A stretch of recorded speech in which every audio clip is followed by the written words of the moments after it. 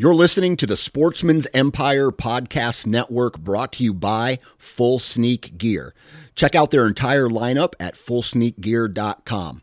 Also be sure to check out our entire stable of podcasts at sportsmansempire.com. New from Moultrie Mobile, the Feed Hub offers first-of-its-kind cellular connection and control for nearly any spin cast feeder on the market. When used with the Moultrie Mobile app, you can monitor feed and battery levels, run feeders on demand, receive alerts when feeders are clogged, and remotely adjust feeding times. The Feed Hub is ideal for anyone who maintains feeders. Remove the guesswork and save time by planning feeder maintenance before you drive to your hunting property. For more information, visit moultriemobile.com. You're listening to The Western Rookie, a hunting podcast full of tips, tricks, and strategies from seasoned Western hunters. There are plenty of opportunities out there. We just need to learn how to take on the challenges. Hunting is completely different up there. I've harvested 26 big game animals. You can fool their eyes, but you can't fool their nose. 300 yards back to the road turned into 3 miles back the other way. It's always cool seeing new hunters go and harvest an animal. I don't know what to expect. If there's anybody I want in the woods with me, it'll be you. Welcome back to another Western Rookie podcast brought to you by Go Hunt. I'm your host, Brian Krebs, and today we actually have Dave Barnett from Go Hunt on the call, and we're going to be talking research, hunt planning, all the fun things that go into the next 4 months of a Western hunter's life. So, how's it going, Dave? Busy time of the year. It's a wild time of the year. Excellent, man. We've been it is. It's weird to just get done with season and have to jump right back into things. That is a topic. It's a good topic you brought up because it took me 2 seasons to realize I needed to address that issue with my wife or my girlfriend at the time and then fiance. I hunt a lot. The year we met, I had a once in a lifetime tag that I dedicated all of my free time towards. It was a North Dakota once in a lifetime elk tag. Then the next year I had 10 tags. I had 10 hunts. She was doing a residency a state away. She worked every other weekend. So I told her, I will not miss a weekend you have off except for our big 9-day elk hunt. I'll miss a weekend. And so right. I made a Gantt chart of all the tags and the season dates. And then the weekends I had to go see her and when I could get in each of these hunts. And that was the one that really did it in because I was hunting all the time. And so then, by the end of the season, right. She's kind of burnt out on talking about hunting, and then I have to go right into applying for hunts again, and she's just no. And so it's we gotta have this conversation, right. Otherwise we're gonna get to October and you're gonna think we're doing one thing and I'm gonna be I have a tag, I told you this, and so you have to have a plan for that. It's a very real thing. You can't do it. You have to find a way to have that conversation in January so you're on the same page for October. Definitely, yeah, and that's the trouble. I mean, you got deadlines spread out over 6 months, and some of them, if you don't hit that deadline, that's your point for the year. You're toast. If you missed it, Yeah. So you constantly have to be on top of things. Yeah, it Colorado is the one that comes to mind. If you don't do your Colorado app, you're not getting a Colorado point, and Colorado is a crucial state to build points in for anyone. Especially Midwesterners that are traveling to hunts, and if you're not a resident in any state, then you really have to play the point shuffle. You got to shuffle your states out because unless you do over the counter every year, you're not going to go to Wyoming elk hunting every year. Right. Yeah. One of my goals in life, I want to have a nice life, career, hopefully retire early. And then my moonlight career, one of them could easily be dedicated towards getting every state aligned for applications. I've heard Steven Ranella talk about one of his ideas is to when he retires, just get every state on the same page when it comes to blaze orange laws. Are we wearing hats? Are we not wearing hats? Where are we standing here? For me, it would be right. We're going to do it systematically. It starts on January 1st. Jan 1 to 15 is Arizona. Your results are on the 21st to the 22nd, New Mexico. Your results are, just bam, bam, bam, bam, bam. Yeah. There's no overlap. We're going to handle all the IT in the back end so your state's website doesn't crash, looking at Idaho. I mean, we're going to do it all. We're going to write in, everyone's going to have your point. You're going to buy your points in August before the hunting season, before you're distracted, before you're out of cell service for the year, right? Like July 1st to August 30th, you can buy your point for any state that does points. Like everything's going to be, that would be a great moonlight career. It would never be possible, but. Oh yeah. We've talked about that on our end so much. I mean, like even like down to like harvest stats, like there's so much like difference from state to state to state to state. And like, I mean, we're dealing with stats with, every single season on our site all year long. Like, there's some states that are awesome. There's other states that are horrible. It's just like, you just want like kind of an even keel, but to your point, like with the applications, I mean, it's like, you got one state that you're up fronting all of your app and your tag fees and you're floating them for 6 months while you're trying to like maybe bank on these other hunts that you might draw, but then you got to worry, like, can I still return that tag if I do draw it? And like, I mean, it's chaotic. Oh, it's utter chaos. And so like Idaho, it seems like a great option. Like, oh, Idaho, over-the-counter, perfect. When we can't draw in any other state, we'll do Idaho. Well, you can't do over-the-counter group apps. Or, like, it's not an app, technically, but you can't really do over-the-counter Idaho in a group. Like, if it's like me and my dad wanted to go, like, yeah, sure, we call in, we get our spot in line. Hey, Dad, I'm 452, you're, 512. So if there's, 100 tags left, when I get up, you should be good. And we'll pick that unit and go together. You know what I mean? But, add any more people than that, and good luck. Oh, yeah. It's such a horrible – I mean, we get that question all the time. I mean, Idaho's – it's really funny how Idaho literally went from, like, the back pocket state for everybody. I mean, like, last time I hunted the Panhandle Zone, which is not a good zone in Idaho. I grew up there, went back there, for old-time state type thing. Last time I hunted that, which was in 2019, I bought that tag like in August before I went up there. Now like that Panhandle tag's gone after a couple of days. I mean, it's not a good hunt. But like I'll get guys all the time like, yeah, we got a group of 4 guys. We're looking at Idaho, and I'm like, just like cross your fingers and forget it. Like it's not a good system right now, and it's really hard to plan on doing a group hunt there. It's tough. And that it is even from the aspect of just and even from like, we've got a group of 4 guys. 2 of us will go hunt this year. The other 2 will go next year. We'll kind of build some, some knowledge there. But like, you can't count on getting that tag again. It might be 5 years before you get it again. It's a very weird environment over there right now. Yeah, Colorado really is your only backup state, as of now. Yeah. Which it sounds like they're changing a lot of how that works. So it might not be a great backup state anymore. Got to wait and see what happens. Definitely, yeah. And I'm in the midst of that this year where I have an opening in September and I don't have like enough points to pull anything anywhere. I have like nothing in the pan right now. So I'm like, that's why I'm like digging into these like back pocket, Colorado. Oh. Maybe I can squeak like a turn back tag in Idaho.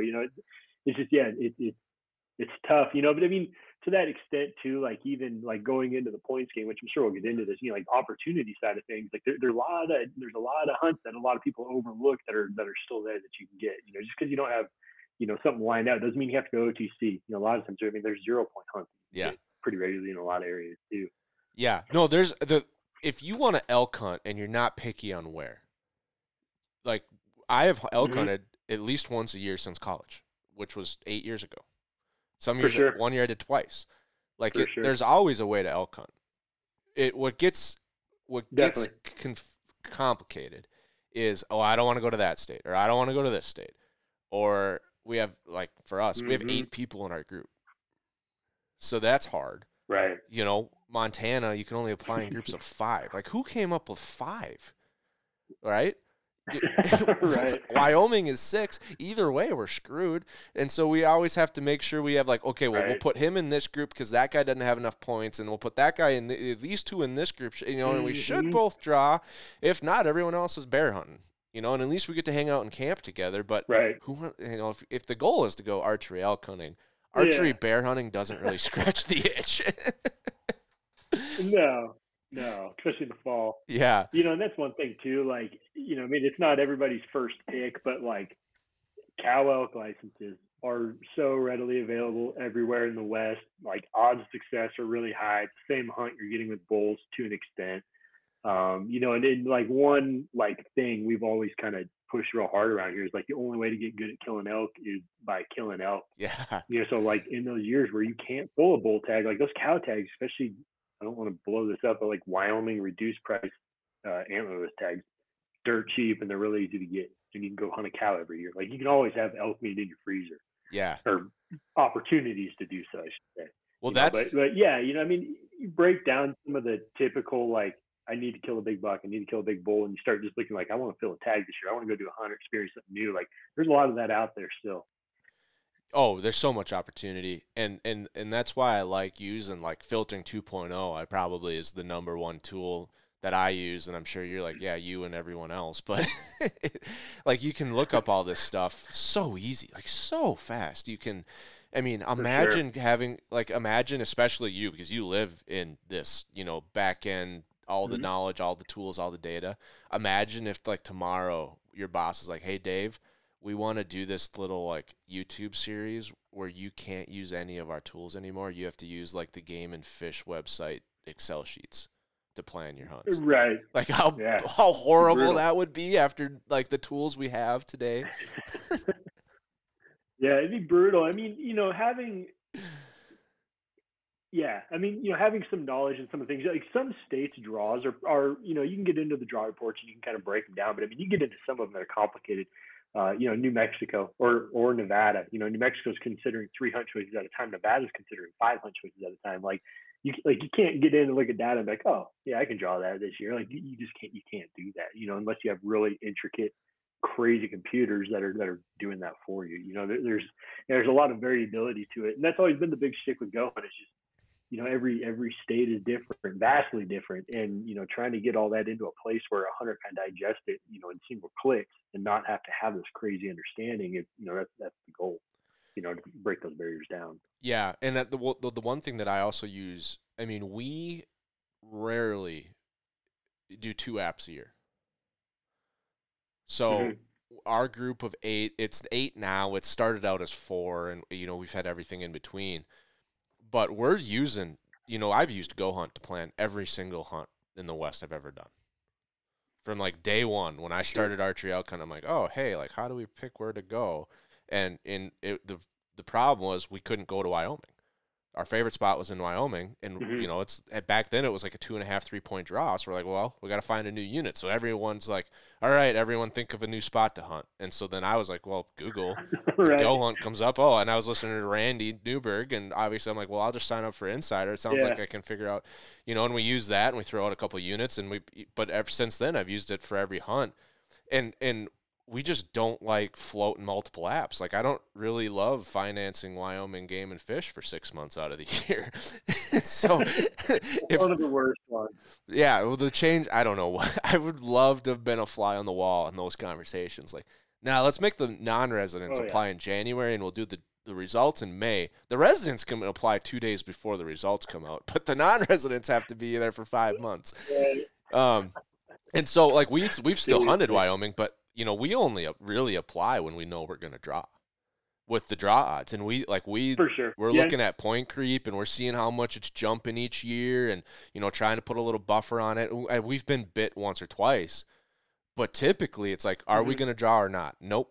Okay, we'll go to a different state. And this year it was Colorado. We took advantage of one of those 0-point units, like you said, to get away with a little bit of pressure. We forgot all about the bikers and the hikers. We still had a lot of pressure. Right.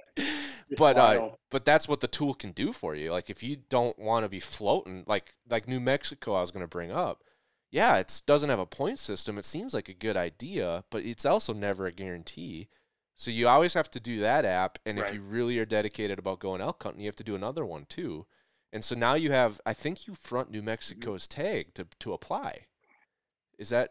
Yeah. So you got that $1,250 out there on New Mexico, and if you do Wyoming, you got another $700 out there. It's like you got a $2,000 bill you got to pay. That's not like you're gonna have to actually pay that bill before you get that money back if you don't draw.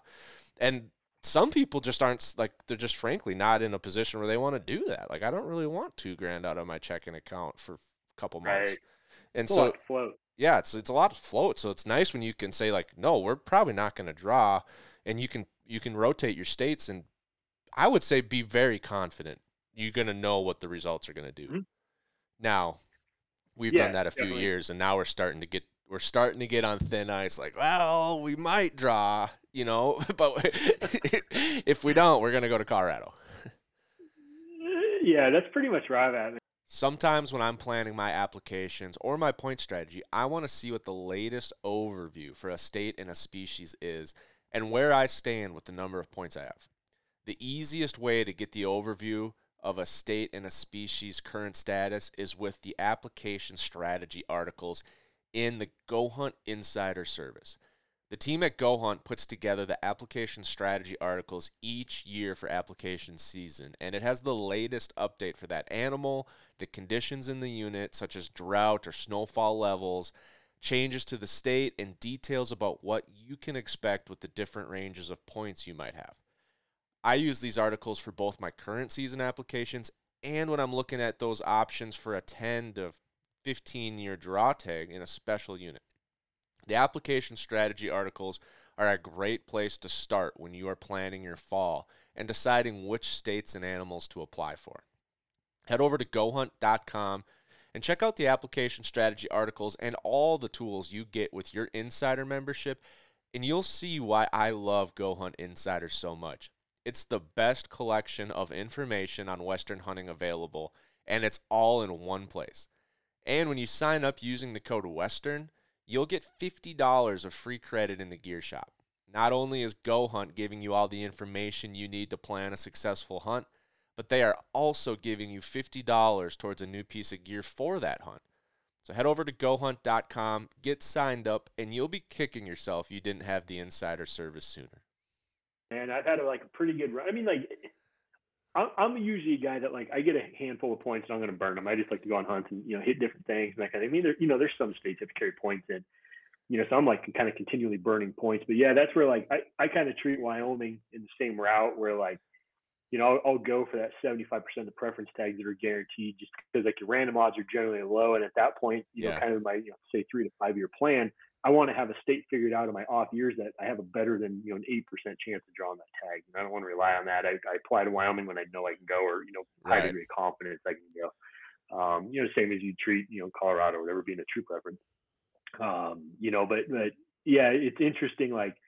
Past few years, I've used up a lot of points, and so I'm sitting in a situation where I'm like, the only points I have are in states that I need 10 more to get anything in, and I'm just 1 point here and there type of thing, and it's balancing. But it's kind of exciting too, in a way, to be really focusing in on the OTC tags, because those are your bread and butter ones. Those are the ones you can hunt year over year, and if you find a good unit, I've always been a firm believer that even if you're in a not so good unit, if you figure it out, you're going to become a killer in that area. Yeah. So finding some of those areas and kind of hidden gems, it's fun on those OTC hunts. I mean, while you're on the hunt, sometimes you want to tear your hair out, but but there's always kind of that opportunity there. Yeah, no. So if I take out the North Dakota hunt, because that's a fluke, residents only, that's a very special situation, and the elk herd is phenomenal. I think since it's residents only, it doesn't get the national press that the Gila gets and Arizona get, but Utah. But those bulls, there's not as many of them as Utah and Arizona, but they're just as big. The number 3 all time was in North Dakota for the longest time. Mm-hmm. So, but other than that, I have seen the top 4 biggest bulls I've ever seen were in general units, specifically Montana Generals. Oh yeah. We've seen 350s all the time. When it comes to oh yeah, 100%. That's the thing. You look at a state like Idaho a little bit, but Montana, Wyoming, I mean, your average guy is going to kill, a raghorn, 260-inch 6-point, whatever. But at any point on a lot of general units in Wyoming and Montana, a 340 bull comes showing out, and it's just, it's just a normal day for him. I mean, there's just that potential, and I'm not a big bull guy. I'm just an elk killing guy. I see illegal elk, I'm going to kill that thing just because my family loves it, my kids love it. I mean, we love having elk meat. But you hunt long enough in a state like Montana and Wyoming and put your time in, there's a legit chance you can kill a really nice bull in those areas. Yeah, so I talk a lot. I talk a lot on the podcast about point strategies, and we talked a little bit about it too. But I have a short, mid, and long-term point strategy, and I'm not going to claim that I came up with this idea. I stole it from Randy. He talks about it all the time. But I kind of view it like Colorado is, and Wyoming now. True, to be honest, is my mid-point units. Montana, Colorado OTC. If I was solo hunting, Idaho could be my short-term states. And then I got like Arizona and Utah as my long-term states. And I don't even know why I donate to Utah's, Game and Fish 501c3 because I look at the stats. It's like, woohoo, I went up from 0.4 to 0.5% chance this year. Yeah, for sure. And it's crazy because, like, Utah has a pretty generous tag system where 50% are going to your high point holders, 50% are going random, but it's like they're so high profile. I mean, like, your crappy limited entry elk units in Utah are incredible.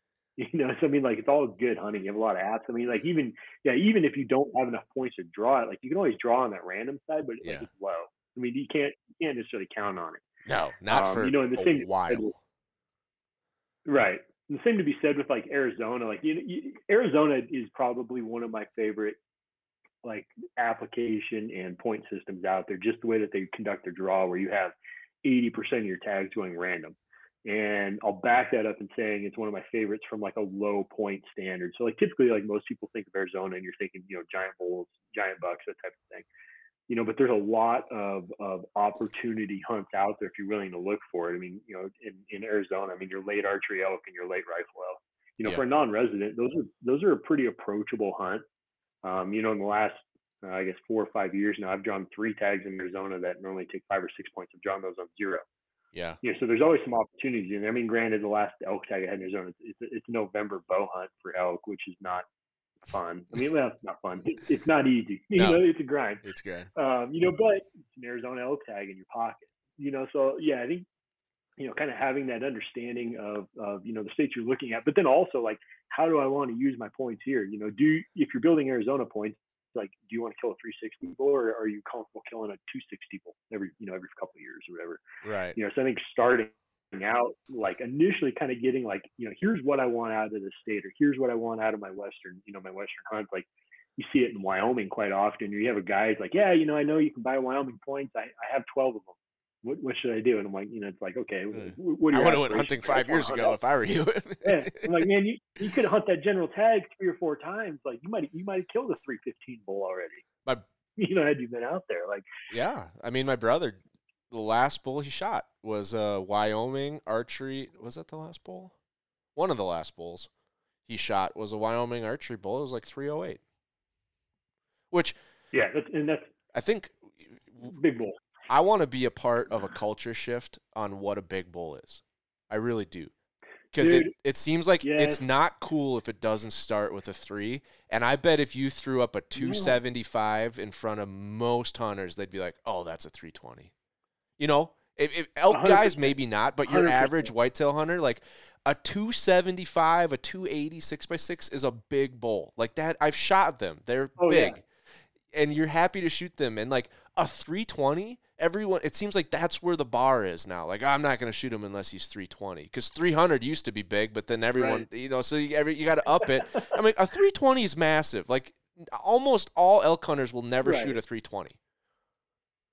No, they won't. Yeah, and I mean, like, I grew up in northern Idaho, and a lot of the elk that we had there were almost like more reminiscent of like Roosevelt, like crazy big bodies on them. And like a big bull would go like 270, 280. And a lot of times they're like real short, stubby, dark antlers, like real heavy, just kind of gnarly. So for me, like, I mean, a 260, 270, I mean, a 6-point was like a good bull. That's a big bull, And like now, like, yeah, I mean, a 280-inch 6-point, that's a beautiful bull. That's a gorgeous hero on the wall. It's like, yeah, you look at like 300 is big, and I mean, you start talking, 320, 330, like they're getting real big at that point. Like in Idaho, this year I had an Idaho OTC tag, one of the best zones in the state. And, so I went there, I'm like, okay, like I said, I'm not a points guy. I've never had a good tag. I've had some decent tags. I've never been like, oh man, that's a primo tag. I've never had that. This was probably, even though it was an OTC tag, it was probably one of the best elk tags I've had. So I went in there. I passed on a couple of elk, first time I've ever done that. And again, I'm like, if it's legal, I'm probably going to kill it, type of thing. Yeah. Like I'm passing on these, and like, like you're just, kind of hoping for that. But like, that being said, like a 280 and 6-point come out of me, 10 minutes in opening day, I would have killed that thing in a heartbeat. Right. Like I love a bull that looks like that. Yeah. I want it to be cool to like call 280s big, and people like, yeah, that is huge, and a lot of people, everyone that I talk to that's a serious hunter is on the same page. And I've talked to, like, we had Ryan Carter on the podcast. Like, if there's someone in America that knows more about giant elk than Ryan Carter, like, let me know who it is. Right. And he's like, yeah, dude, a 280 is a giant. Yeah. And he's like, his job is killing 400s for people. Right. Oh yeah, I drool over his pictures all the time. It's like, and I think a lot of it, like, I don't want to thump on it too hard, but like, it's like social media. I mean, like it made like big bulls so much more approachable, because like you're seeing photos of them. But I think like a lot of times, like you get these new people coming in, or new Western hunters, and they're like, man, like if I don't kill a 300-inch bull, like it's not even worth posting or talking about. Like I can't, but it's like, dude, like killing a spike sometimes, that's a lot of work. Like you got to put in a lot of effort to kill an elk. This episode is brought to you by Steelhead Outdoors. What makes a Steelhead Outdoors gun safe stand out, aside from being the only American-made fire-insulated modular gun safe on the market, is the fact that you can customize your safe to be the perfect fit for you.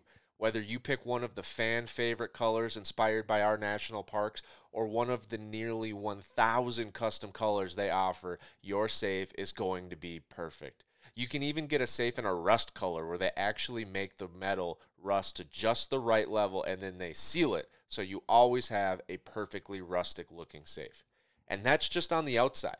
When it comes to the inside, you can configure it all kinds of different ways, by adding panels to the door, using shelves on half to organize ammo, or even adding their motion activated light kit. I went with their brand new Recon 32 line in the awesome tactical looking black and white. And I currently have my safe set up with lawn guns on half and shelves on the other side, so I can store all of my ammo, and I love it. But the best part is it's completely modular. So as your firearm collection grows, you can configure your Steelhead Outdoors safe to match. Check out steelheadoutdoors.com to build your custom safe, and use the code WesternRookie, one word, WesternRookie, to save $150 on your Steelhead Outdoors safe. Especially if you're trying to run a bow. But it's all it's social media, but it's all like, it's almost like rear view versus windshield, right? Like, everyone that I've talked to that's like been there, done that, is all on the same page. Like, I have I would say he's a friend, not super close, but he's done a sheep slam with his bow. Like, this dude is intense. That's incredible. And he's like, dude, a spike with a bow, like an elk with a bow. You shoot a calf with milk on his lips, but you do it with a bow, like, that is a trophy. Like, that is hard. Right? Oh, yeah. And that dude's done it. Yeah, that dude's done it. But you get to someone that's never even gone elk hunting, and those are typically the kind of cats that are like, only a 280, huh? Right. For sure, definitely. Or they're like, I only had cows in range, and I'm like, man, I would have pushed you out of the way and shot that cow. I almost shot a cow the last year. I mean, I wanted to. Like, it was, I needed a couple more yards, and that cow would have been in danger. Right. Yeah. Me and one of my hunting buddies used to talk about that all the time. Like, I would rather, like, at the end of my life, if I was picturing myself, I would rather have a shop with like 85-point raghorns in there. Just like a bunch of just little bulls, but like I killed a mess of them versus like 3 bulls that were over 300. I want to be that dude that's just like stacked a bunch of elk and just had fun doing it. I watch Randy's like shop talk videos where he's like talking about how, I don't know, he talks about like, there's some of the funniest episodes he does. Like, he'll be just like his 5-alarm chili video from New Mexico. I don't know if you've seen it, but we went down to New Mexico, had a horrible experience. Right. Ate some chili that was way too hot. And he's telling the story, and he's sitting on a cooler, but in the background, I can see all of the raghorns and satellites, and he's got some nice bulls too. And it's just on his rafter, just boom, boom, boom, boom, boom. There's like 24 elk up there. I'm like, I'm not even listening to him anymore. I'm just looking at the rafters like, my gosh, that looks cool.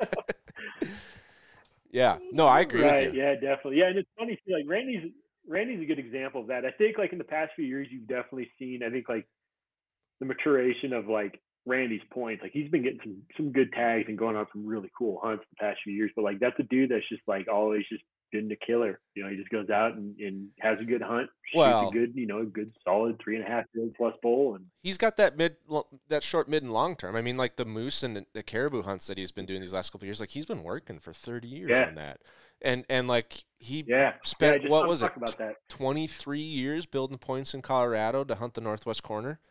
Like, yeah, if I had a 23-point unit, I'd probably wait until a 370 walks out too. And I've had that tick. I mean, I was that's how I got connected with Ryan Carter. I was sending him videos. I'm like, hey, I don't know how to score elk as good as you, but when I add this bull up, I get 395. What do you get? And he's like, 395. That's a tote. Like it's a huge bull. And so like I've had those units, and now I'm back to wanting to shoot a nice plump looking calf if he walks out and it's legal, you know? Right. So heck yeah. I'm a firm believer, especially if you're kind of that like opportunity type hunter that like, you take what you get, and like, eventually something's going to happen, and like say every blind squirrel gets a nut.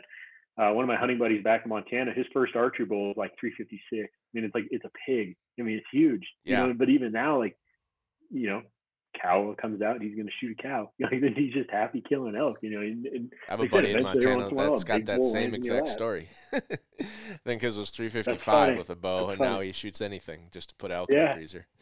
Yeah, seriously. I've gotten like pretty stable at killing like that Raghorn 5 to like small 6. Like that's kind of my niche that I stick in, but I mean, I was to be fair, like here at work the other day. Well, I was gonna say, to be fair, if you do that every year, like you're like, yeah, pretty much every year I shoot a 5-6 point, good bull, like you're clearly doing something right. So if you spend time in the elk woods, which always helps, but eventually, like that's not going to be a 5 point that walks out. It's going to be a 7x7. Like you do it enough times, like eventually it's just going to happen to be a giant. For sure, yeah, definitely, and that's where I was talking to a guy here at work the other day, like. If I killed like one, 320, 330 bull in my life, I'd go out happy with that. And like just, a bunch of small guys after that. Like I'd be totally happy with that. Mm-hmm. But yeah, that's where like one thing, like admittedly, like if somebody was to sit you down and was like, all right, Dave, you get to pick like your dream hunt, mm-hmm. You get to orchestrate it and everything's going to play out. It's going to be 100% an archery elk hunt for me. It doesn't matter sheep, moose, anything. It's archery elk. It's going to be my dream hunt. Like since moving down here, I live in southern Utah now. Since moving down here to work for Go Hunt, I've had all these like new states open up to me now. Arizona and Nevada and Colorado. So like admittedly, I kind of jumped off the elk train a little bit, and I've been like hitting coos deer and mule deer and things that like we didn't have a lot of access to in Idaho and Montana. So like I've kind of gotten away from elk, and it's bitten me real hard again in the past year or so. I'm like, man, I gotta get back into that. Here in Utah, we have an over-the-counter spike license, which is an incredibly fun time. I mean, you're only shooting spikes, but like bow hunting was a blast. So like that's kind of been like my elk fix for the year. But like I'm like, all right, like I want to get back into bulls. Like I'm on these spike units. I'm watching 6 points walk by at bow range, and I can't shoot them. He's kind of bite your knuckle and watch it walk by. Type of thing, So like now I'm like getting the bug again. So I'm like really starting to gear back into elk again. So I'm excited to get back after it. But yeah, I mean with a bow. A 4 point walks out in front of me and screws around too long, I'm probably going to kill it. Like, I'm going to get excited about it. Like, it's a blast. Yeah. I've had the craziest experience, with my elk career. So I've done 8 elk hunts. I'm 2 for 8, 2 for 9, which is pretty decent. I mean, as far as rates go, it's all self-guided. Sure. But they've both been with rifles, and they've both been like incredible flukes. Like the one was the North Dakota once in a lifetime, but then when I started building my point plan and I was getting into Go Hunt and I'm looking at all these states and like, okay, well, Utah, obviously that's not a short-term option. So I'll buy points. They seem to be pretty cheap comparatively. You buy the tag, or the hunting license, but then your points are $10. It's like, well, I have like 40 Utah points because they're, once you buy the hunting license for your elk point, you might as well buy the rest of them. And, and so I buy the Colorado point for the first year.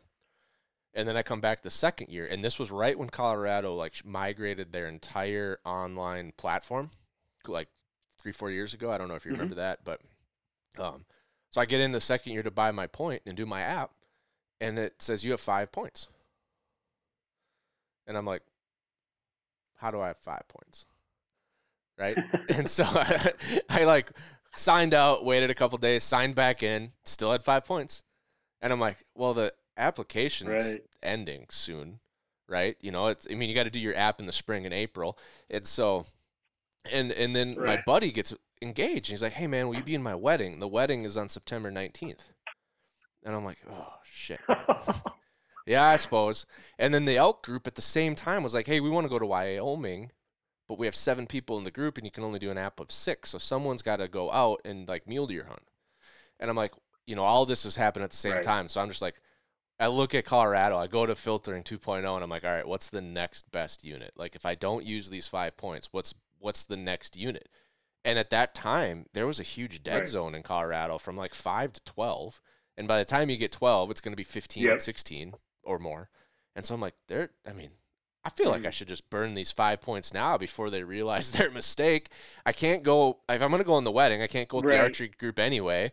And so, you know, it all works out perfect. I'll step out. Those 6 guys can go. I'll go in the wedding, and then I'll do this rifle hunt in Colorado. I ended up shooting a 280 6x7. I mean, it's the exact bull we described. And so I've shot 2 elk, and my average is 315, and I'm still looking for a plump calf with my bow. Like, you know, that's where I'm at with. I'm the most wide range. Like, I was passing everything in North Dakota because of the quality of the tag. I got I would say less than once in a lifetime. Like, I passed like 100,000 people in the point ladder because they gave me 4 extra points. And so that'll never happen again. So now I'm like really weird where it's like I have the lowest bar you can possibly have. It's like 2 centimeters above what the legal requirement is for an animal for the tag is where my bar is. And I'm batting a really good average on my bulls. For sure. Yeah. Hell yeah. So. That's awesome. That's awesome. Yeah. When I look for hunts, I'm looking for, you know, I like when there's the dream of a good animal, right? When that trophy size is like, you know, 160, 170 for a buck, or, you know, it's knocking on 300, 320 for an elk, but you look at that success rate, and that success rate starts with a 2 or a 3 or a 4. That's what really gets me excited.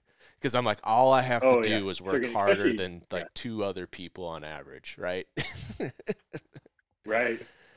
And that's where I think like leaning into like kind of your strengths when you're looking at units and more so like looking at the unit being like, yeah, I think I can effectively hunt this unit, you know, finding the stats to kind of meld into that. Like I consider myself pretty good at being able to go into like, you know, a somewhat pressured unit and find areas that most guys aren't going to hit. And this is just day hunting, not even doing like backpack hunts, just look for these kind of little out of the way spots. And I find a lot of animals that way, and I kill a lot of animals that way, you know. So a lot of times I might look at some of these units that like, you know, the stats are pretty good, but maybe the harvest success is a little bit lower than some of the other ones. You know, maybe we're talking like 15%, you know, somewhere in there. But I'm like, okay, you know, some of that harvest success is you have to take it with a grain of salt, because you have Joe and Bill that, you know, go to the diner and get coffee every morning and then go out and you know, cruise a normal loop in the pickup type thing. You know, so you have an asterisk on your harvest success, you know. But if I'm looking at it and I'm like, okay, like, you know, biology reports showing good elk numbers in here. This has got the exact you know, train types that I like, and you know, it's kind of got everything that I like. I'm getting excited about it. I'm going to go hunt that area. Right. You know, particularly if it's got these kind of little nasty canyons and stuff that I can get into, I can get away from people. I mean, shoot, on that last hunt in Idaho that I had, I was just day hunting from the truck, but typically like most of my day hunts, you know, I'm doing 5 to 7 mile loops, you know, trying to hit some harder stuff. I was finding more elk within half a mile of the road than anything else. And this is just looking for spots where, you know, you hop over a ridge or, you know, across a creek or, you know, something like that. Right. You know, and you kind of suss these little spots out. Yeah, I don't have the same strengths. I probably don't have the same mountain legs that like people that live in the mountains have. But I'm like super patient. Like, and that's the whitetail hunter in me. Like, you know, I can sit in a platform in a tree for 12 hours. So it's nothing to glass for like 3 or 4 hours with my legs stretched out, nice little sun hitting me in the back. Right. So, and I'm very adaptable. You know, that's probably one of my, it's like I'll go in with like 10 plans and burn Right. through the first 4 of them on the first morning and be like, nope, now we're over here. And Mhm. usually that's what it takes, you know, Yeah. eventually, unless you keep hunting the same spots over and over and you can really refine your hunt plan. But yeah, those kind of units. I mean, I was very Right. curious. So I looked up the elk unit I had. Imagine having a tag where the trophy potential is 330 plus and the harvest success is 87%. Yeah, you got to be feeling real good going into Yeah, that. when That's you like, that's like having a primo, like 4th season Colorado mule deer tag. Like, you know, I mean, just like that video we just put out with Chris Porter's mule deer hunt, like, you're going to see some incredible stuff. Right. It's Well, gonna be that's fun when I time. had. That's when I saw the 390, and he got killed by a landowner. I saw 7x7. That was Dang. probably 340. I saw a bunch of 6 points in the 3 to 330 range, and then I just, you know, we had a weird weather front. I was trying to find that big 7x8 again, and then we had a cold front come through on like September 8th. And mind you, this tag is like Oh, dang. September 6th through December 31st. Any weapon. Mhm. In Yeah. North Dakota, there's no black timber, there's no predators, there's very little elk hunting. Like, elk behave like they're supposed to, and it's great because they call, they do all kinds of stuff. So Right. I'm using a rifle on September 8th with, you know, in the basically Right. broken country. And yeah, we had this cold front, so I just went to a spot, bugled. I had him bugling for an hour. I was working with his cows, took the, you know, it was like a 400-yard shot. And it just happened to be a giant, like a 354-inch bull, and he's 354 Right. and he's only 34 inches wide. Oh, man, times, beams. That's Yeah, awesome. one of his beams was 56 and a half, and the other was 53 and a half. Yeah, Yeah, it was. good bull. It's a great. That's awesome. His mass up by his fourths, like right before his fourth start, are like 11. Like, he just. Oh, yeah. Yeah, it's great. Heck yeah. I've never. That was the first time I've I ever been love around a massive big elk. bull. Right. Yeah, it's. And it's like when you get an old, you know, a bull old enough to get to that type of size, like, I mean, you walk up on them on the ground, and I mean, it's incredible how big they are. That's a lot of animal. Yeah. Well, the fun part was my dad was in the Badlands. My dad and my mom, they're just 4-wheeling around, hanging out with me. They weren't hunting with me, but they just wanted to be a part of it because they knew it was special. And they like doing that kind of thing anyway in September. But I shot him in a spot where Right. it was like a dream. It was like a nice downhill, gradual slope of like pasture, like, you know, grazed down to Mhm. nothing for a mile. And then we cut, you know, like a half mile of like gentle hills. Like you would look at that and be Yeah. like, seriously, dude, that's what you had to pack it out? Like, it's just it just makes your mouth water how easy it was. But they were able to walk Right. in there with me. So, you know, I shot them, I tagged them, took a couple pictures, then I went back to the road, waited for them, and then brought them in, and they were able to see it. Like, and then that was the first time my dad had ever seen a big elk on the hoof too, and he's just like, oh my gosh. That's awesome. Yeah. I was trying to That's get yeah, you got to when you get those. Go ahead. I was just gonna mention I was trying to get the tenderloins out after doing the gutless method. I'm like reaching in, you know how you do that, and he's like, it seems like, I don't know, you're really worth it. Like, we're kind of sore, achy. We've been doing this for 3 hours. Like, is that gonna be worth it? I'm like, I think they're gonna be worth it, Dad. And I pull out this tenderloin just as he says that, and the tenderloin was 5 pounds. I weighed it at home. It was so big Right. on the It's kitchen huge. scale, and my dad just like, oh my gosh, like he's used to like antelope tenderloins in the gutless method. Yeah. Right. Yeah, All of us whitetail hunters have experienced that feeling of frustration when a deer blows and busts you.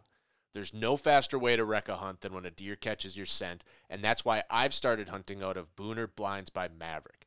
The ability to keep the windows closed and my scent under control allows me to hunt wins I normally wouldn't due to fear of getting busted. Just this last year, I had a nice 10-pointer walk 40 yards downwind of me, and he never even raised his head to check my scent. Maverick hunting blinds can also help you keep the pressure down on your farm so you can keep sitting that stand when you have a hit lister on a pattern and be ready when he finally steps out. Click the link below and head over to MaverickHunting.com and use the code WesternRookie, that's one word, WesternRookie, to save 10% on your next blind. Crazy. Yeah. You gotta appreciate those easy elk pack outs. I mean, I've had a couple I can count, but like normally, like you're killing them in kind of a crap hole, you know, and it's a lot of work to get them out of them. I oftentimes will kill elk not really thinking about the pack out prior, and then I'm kind of like, oh crap, you know, like here we are type of thing. But like my wife this year shot a spike. Man, I mean, it was literally, we climbed up a ridge, maybe a couple hundred feet elevation. We climbed up a ridge, reined it in about a quarter mile, and she dumped the spike at opening light. And I mean, it was a dream. Split it in half, packed out one half, came back, grabbed the other half, back out, and it was like an hour and a half pack out, done, dusted. Wow. But I mean, you have other ones. I killed one in Wyoming a couple of years ago, pretty deep, and it wasn't a fun pack out at all with camp and half an elk on your back. I mean, it's not fun. They're big animals. I think it's important when you're going on elk hunt, particularly if you're going by yourself, but to think about what you're going to do when you kill one, and kind of having a plan in place, because it's a lot of work. I've broken down a lot of elk by myself, and it's not fun. I mean, it's 3 hours of work by yourself. So having kind of a plan in place of how you're going to orchestrate things and lay them out and lay your meat out, it makes that process a lot, I don't want to say more enjoyable, but not as miserable. Yeah. Well, I took on the Colorado hunt. I was in the Leadville area, and up above the tree line, it was a second rifle, and I was a solo. I mean, and I'd never really solo. I was like, I've done a couple weekends, solo hunting. I'm fine. And so I planned this like 9-dayer by myself, and like it mentally wears on you. And I was not prepared for that. I wasn't eating enough. I wasn't drinking enough. Right. Wasn't sleeping great because it snowed, and so I was sleeping in the backseat of my truck instead of the tent and the cot, down out of the mountains. And I glassed some elk. What I was doing was driving out and up into the next unit across the valley, and then I was glassing, first and last light over like 7 miles, but I was seeing the elk up where I could hunt them. And so I found some elk, got up in there, relocated them when I was close, and, they're up there. And it was like they were up at like 12.5. And the whole hunt was high. I mean, everything was high. So, I mean, I could drive to 10.5. Right. But, and so I'm walking in, and there's like 12 inches of snow, and I'm post-holing, and I do like 2 miles, and I'm like going like 50 feet, and like my legs are cramping, and I'm like running out of gas. And I can physically see the elk with the naked eye. They're like 1.5 miles right over there. The big old herd of 200 of them laying down. And I just looked at him, and I'm like, I can't shoot one. Like, if I shoot one up here, I'm never going to get it out. Like, there's no way. I'm by myself. Right. Like, I was thinking of, like, well, I could roll it down this hill. But it's like, yeah, but then it's going to land in this, like, a terrible area where I'm not going to be able to get it out of there. Like, what am I going to do? Go buy a sled and pull? Like, I was going through all these options. Like, what's the Treboygan or whatever the two sticks thing? I'm like, none of this is going to work. Oh, Yeah. None of this is going to work. And so I just walked away. I'm like, I can't shoot one of those things. I have 4 days left. It's going to take me, 2 months to get this thing out of here by myself, the condition I'm in. And so I went to town. I got a hotel. I got a pizza, drank a bunch of water, ate some food.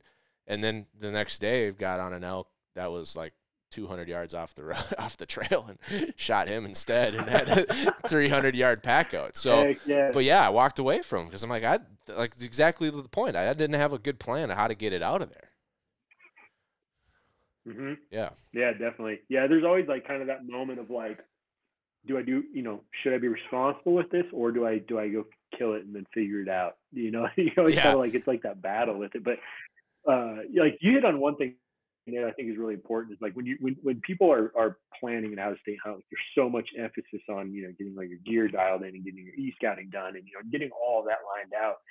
But like the mental aspect, especially on a solo hunt, can be brutal. I mean, when you're day 4, you got your tail kicked in the whole time, and it's the middle of the day, and the elk aren't talking, and you're just like, what in the hell do I do now? You're just kind of hanging out. Like, that mental aspect of hunting can be the real killer. And I think a lot of times, like, when you get, especially on the kind of like a grindy hunt when you're by yourself, like, I think the biggest key to success is just getting up and being in the woods. It's not necessarily being in a key spot or being in the primo spot. It's just you getting up every morning, continuing to try, and to keep doing it and keep trying your spots. Like, it can be hard to keep your head in it. This year in Idaho, I did 8 days up there by myself, and I mean, it was tough. And I got a good setup. Actually, I built a bed in the back of my truck under my topper, so like I climbed back there with net downloaded on my iPad at night, watch movies and flicks and that kind of thing. But like, it's tough being by yourself on a hunt and mentally keeping yourself in it if you're not having good encounters every day. That's one thing that like you need to be prepared for. That can ruin a hunt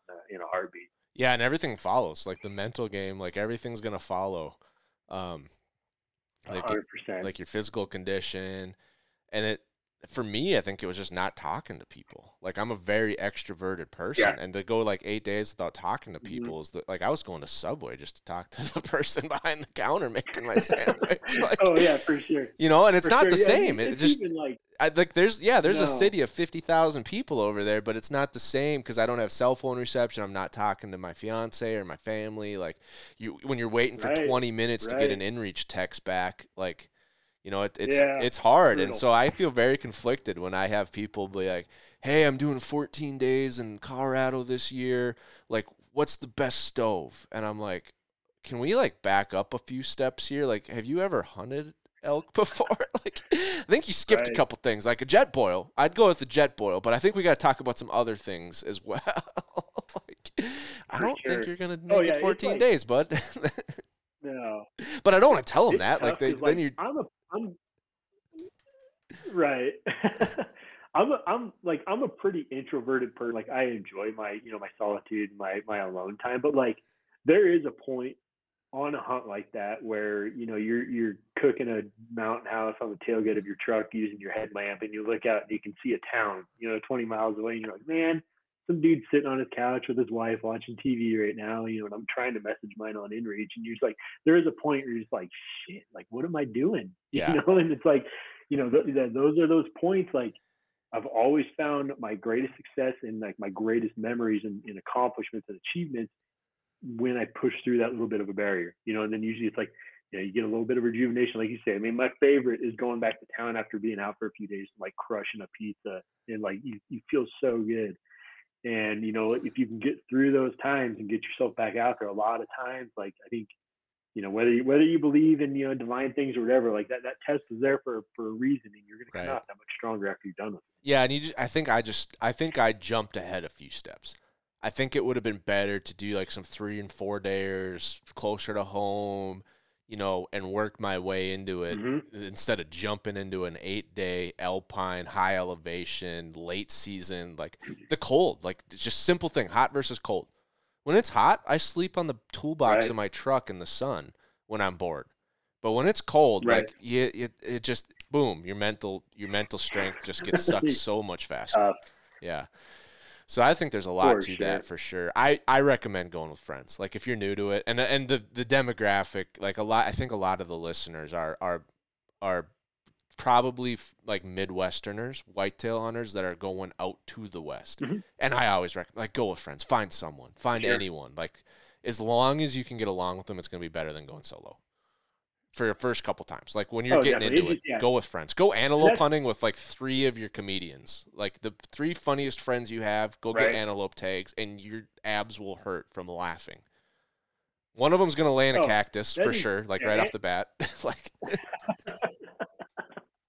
hunting, finding hunting partners can be tough, particularly like when you start talking like strenuous mountain type hunt, backpack mule deer, elk hunting. Like, you learn a lot about a person on a backpack type hunt. But when you got a guy that's funny that you're hunting with, I have a buddy that I hunted in Wyoming with last year, and the amount of jokes that this dude can just come up with off the cuff and like not have to think about it. Like, I mean, it's almost like a little disturbing how many jokes he knows, but like, it's just like, even when it sucks, and you're like, man, cool, we saw 16 forkies this morning, like, an empty and mature buck at all. Like, the dude that can keep you laughing. I mean, it keeps you out of those dumps a lot longer, and it just, keeps the whole system running that much smoother. Yeah. And not to mention the obvious benefits of having somebody with you. You got an elk down on the ground or, whatever. Like, it just, hunting with a person makes people back home feel better about you being out there, and it's a good thing.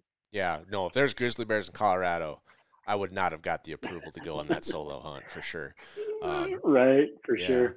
So if you had to put together, I don't want to start super simple because I've already covered it, but like, if you're going out west for the first time, go rifle antelope or rifle deer hunting. Like that's my advice every single time. Unless you have a group of like elk hunters that have done it, like, yeah, sure, tag along with them if they're going to let you in their group, because elk hunting is an amazing experience in my book. But if you're like starting from scratch, like, hey, I got 2 buddies or 3 buddies and we're going out for the first, like, what hunt should we plan? I'm like, you are not going to be disappointed with an antelope hunt. You're not going to be disappointed with like a front range, broken country deer hunt, rifle, Antelope's a little bit nicer because there's a lot less things that can go wrong. You need less gear. Right. Weather's usually A laid better. back hunt. Yeah. Rifle deer, like, yeah, the weather can suck late November. Like, a couple other things you got to be prepared for in that regard. Mhm. But like, imagine we're kind of getting through that phase. Like, someone's done a couple hunts. Now they're just, like, starting to get into that point strategy, that point. I call it a game or a maze. But, like, what would you kind of say is, like, here's some things you might want to think about as you're starting to kind of, we're not taking it year to year anymore. Now we're starting to think, 3 to 5 years at a time. Like, what would you recommend for, like, finding units? What states do you think would be, like, great states to start building some momentum in or some points in? How would you approach that? Mm-hmm. I'd say, like, definitely. that step 2 in a first Western thing, hunter's career. Yeah. The first thing, and I usually, like, kind of sit down with this with everybody. I mean, I field a lot of, like, consultation calls every year, kind of this exact situation. Hey, I've got this many points, I'm ready to burn them. Like, where am I at?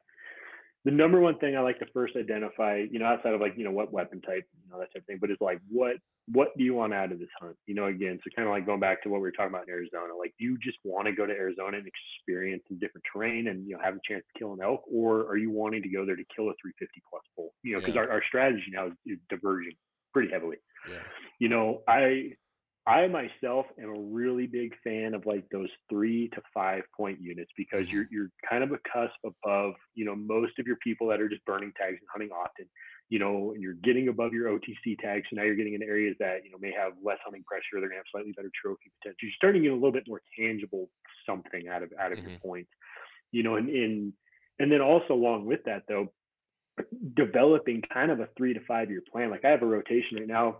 Wyoming's kind of been the wild card because it keeps jumping in points, but it used to be to the point where you could count on hunting Wyoming every 3 to 4 years. You could throw in Montana every couple of years on that. And then you just have to fill in your off years with Idaho OTC or Colorado OTC. If you kind of get that plan going in place, and then pretty quick you can kind of get a revolving door, and you can kind of keep doing that. Right.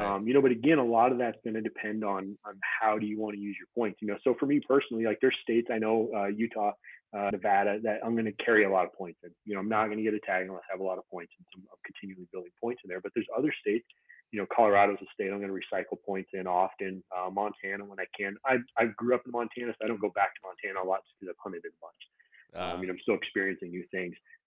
Arizona, I'm not a point chaser in Arizona, man. I'm hitting late rifle, late archery hunts for elk, and I'm not building points for mule deer. I'm going after coos deer every couple of years. So those are states where I kind of got my priorities lined out for that state, and I know that every couple of years I'm going to be able to do a hunt. Like, so there's certain hunts that are kind of like my key hunts that I want to focus on, namely, Wyoming general elk, Montana general elk. Those are kind of the two big ones that I really like to focus on. Colorado mule deer in there every once in a while. And then I have kind of my secondary states that I'm going to try to fill the gaps in with those. Yeah. So I think really, one, deciding on what are your aspirations with maybe each species or each state individually. And then kind of, adding some type of hierarchy if you can to, like, what are the states that I really want to do, or what are the hunts that I really want to do, focusing on those, and then having kind of your fill-in states from there. But if you're the guy that wants to build points and go hunt, the biggest animals that you can, at that point, your strategy is quite a bit different. I mean, other than just simply applying and buying points, it's kind of what you're stuck with. But, then you have to start looking at, where are the hunts that I can fill in the meantime. We've used this example a lot around go hunt. Like, I would rather go into a hunt with 15 points knowing that I've killed, 5 cows in the last 15 years, as opposed to going in with 15 points and I've never killed an elk in my life. I can't imagine so I think it's a situation that would give me more anxiety than drawing a Gila or a Northwest Colorado tag, and, like, I've never shot an elk with my bow. Like, right. I would be so nervous of, like, oh my gosh, I have this once in a lifetime opportunity and I'm not prepared for it. Right. I've talked about that a lot just here in Utah. I mean, like I said, I grew up in Montana, and I mean, a 270, 280 inch 6-point great bull.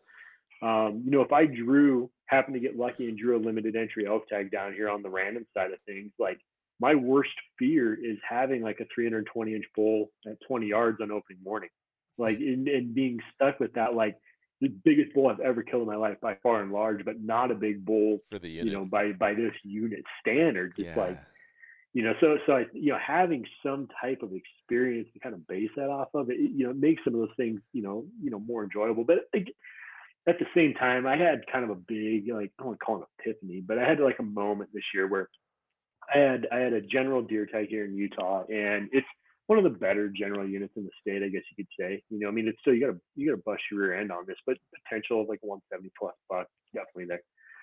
And I was hunting with my dad, and my dad has a terminal disease. I mean, we're pretty much like every hunting season, we're like, this has got to be the last season. But like, he's a tough old dude. He keeps like hanging on. But I mean, like, it's definitely getting to that point. He's very limited on seasons right now. I'd not killed a deer with my dad in probably 15 years or so, and he was able to come down on this deer hunt with me. So we go out, and one morning we spot 3 bucks. And 140, 150 type deer, but one of them was really goofy, really cool looking, and I passed on all 3 of them because I looked at them, I'm like, no, like a 165 type benchmark in my head. I'm like, nope, right, don't want to kill him. When I get home, and I'm just like, damn, like, man, I got sucked into score. Those were mature bucks. They were cool. My dad was excited about it. I've never killed a deer in Utah. Like there's a lot of boxes there that I could have checked. Right. And of course, I never found that buck again. Went back up looking for him. Never ever found him. But the last day of that hunt, last half hour of light, a buck came out, and he was out there. It was for the shot I've taken. It wasn't nothing crazy. I just kind of started getting long range a little bit, but we're able to get that buck killed. And he's definitely not my biggest mule deer I've ever killed, but like that buck holds a lot of meaning to me now because like there was a lot involved with that hunt that made it that much more special. And I think like to me now, like a lot of my hunts, like I kind of look at that. Like when I went down to Arizona, I killed a pretty nice coos buck down in Arizona a couple years ago, and it wasn't a giant, but it was just a really good, solid, mature buck. Upper percentage for that unit that I was in. That hunt, I killed him on the morning of day 6 by myself, and like I learned a lot about myself, my hunting style, and just kind of the mental aspect of things on that hunt. And that hunt I hold in a lot of regard, even though it wasn't my biggest animal, just because I learned a lot on it. Yeah. I think just going out and doing hunts, there's so much opportunity for kind of the personal growth in that aspect. One other hunt too, I meant to bring up earlier when you were talking, just doing like your first Western hunt.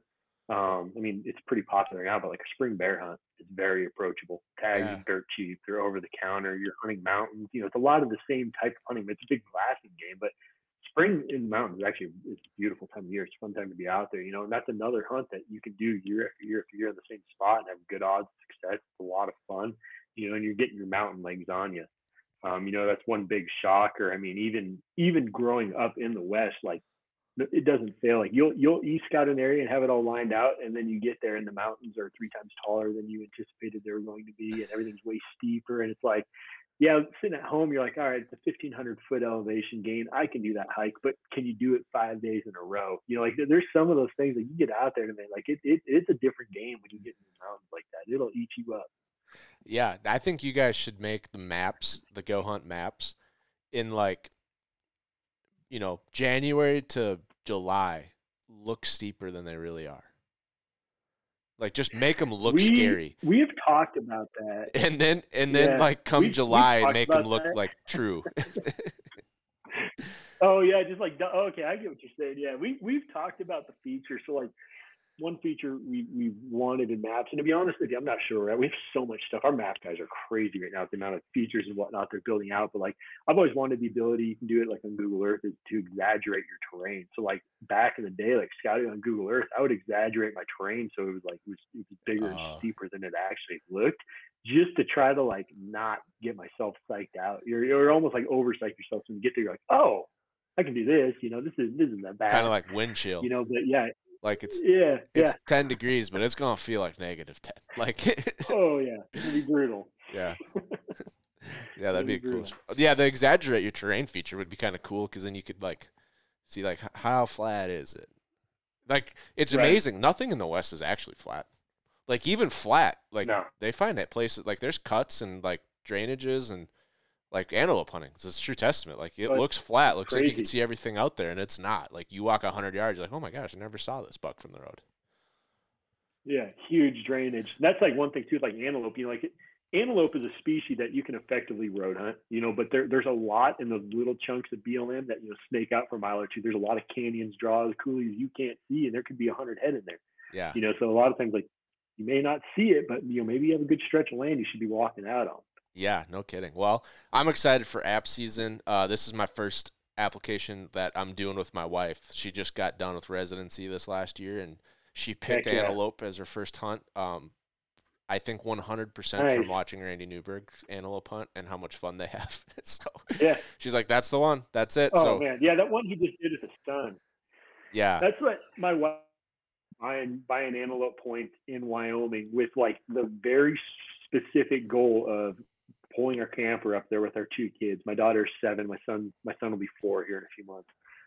But like doing like a family hunt for antelope, just because, like, again, antelope, like, you can sleep in on antelope. If you spook them, they run over the next ridge and bed down in the open again. So you just make a loop and come back on them, Yeah. So, like, antelope hunting is very approachable. I mean, it's getting harder, especially with, like, tag cuts in Wyoming. Like, that's kind of gotten a little volatile in the past few years. But, like, still, you look out, like, there's antelope hunts you can do every 5-6 years or whatever, and a good quality hunt. And the nice thing with antelope, like if you're just looking to get a representation of an antelope buck, like, that dude lives on pretty much every unit in most western states. Like, that hunt is pretty easy to do, and your success rate is good. That's a fun hunt for a pretty exotic animal for a lot of people. Yeah, no, I'm pumped for it. I'm hoping we can pick up some doe tags too while we're out there and just get some more freezer meat. The unit that I think we're going to didn't seem to get impacted by the latest winters. Otherwise, I wouldn't be shooting does, but they didn't get any tag cuts, so looks promising. We'll see what happens. I mean, I'm not going to get 4 doe tags, but they're not big animals, so I'd like to that's one thing. Bring a little more. I tell people that all the time. Like, if you got to hunt, Montana, Wyoming, whatever, you're heading out west, like, check for doe tags, antlerless tags in those units. Like, especially in Montana, there's so many over-the-counter white-tailed doe tags you can buy. And, they're pretty easy to kill, and you add a little bit more meat to your trip that way. Like, there's a lot of fun you can do outside of just the one tag you have. Yeah. Oh, there's so much opportunity. We're gonna have to do another episode in the summer about that kind of stuff, like, after app season, like how to plan out the hunt and all that stuff too, because I think that's another portion we could spend easily more than 1 hour on. But just like, this one's really like how to pick a hunt, how to find a hunt, and we talked about that, and what to look for in a hunt. And then once people get them, hopefully everyone gets something. Hopefully everyone gets a tag in the next 3-4 months, here, maybe 6 months. And then we'll talk about, like, all right, you got a tag, now what? Like hunt planning, and because that's, man, that's almost like half the fun of a Western hunt for me, is like thinking about it all year long.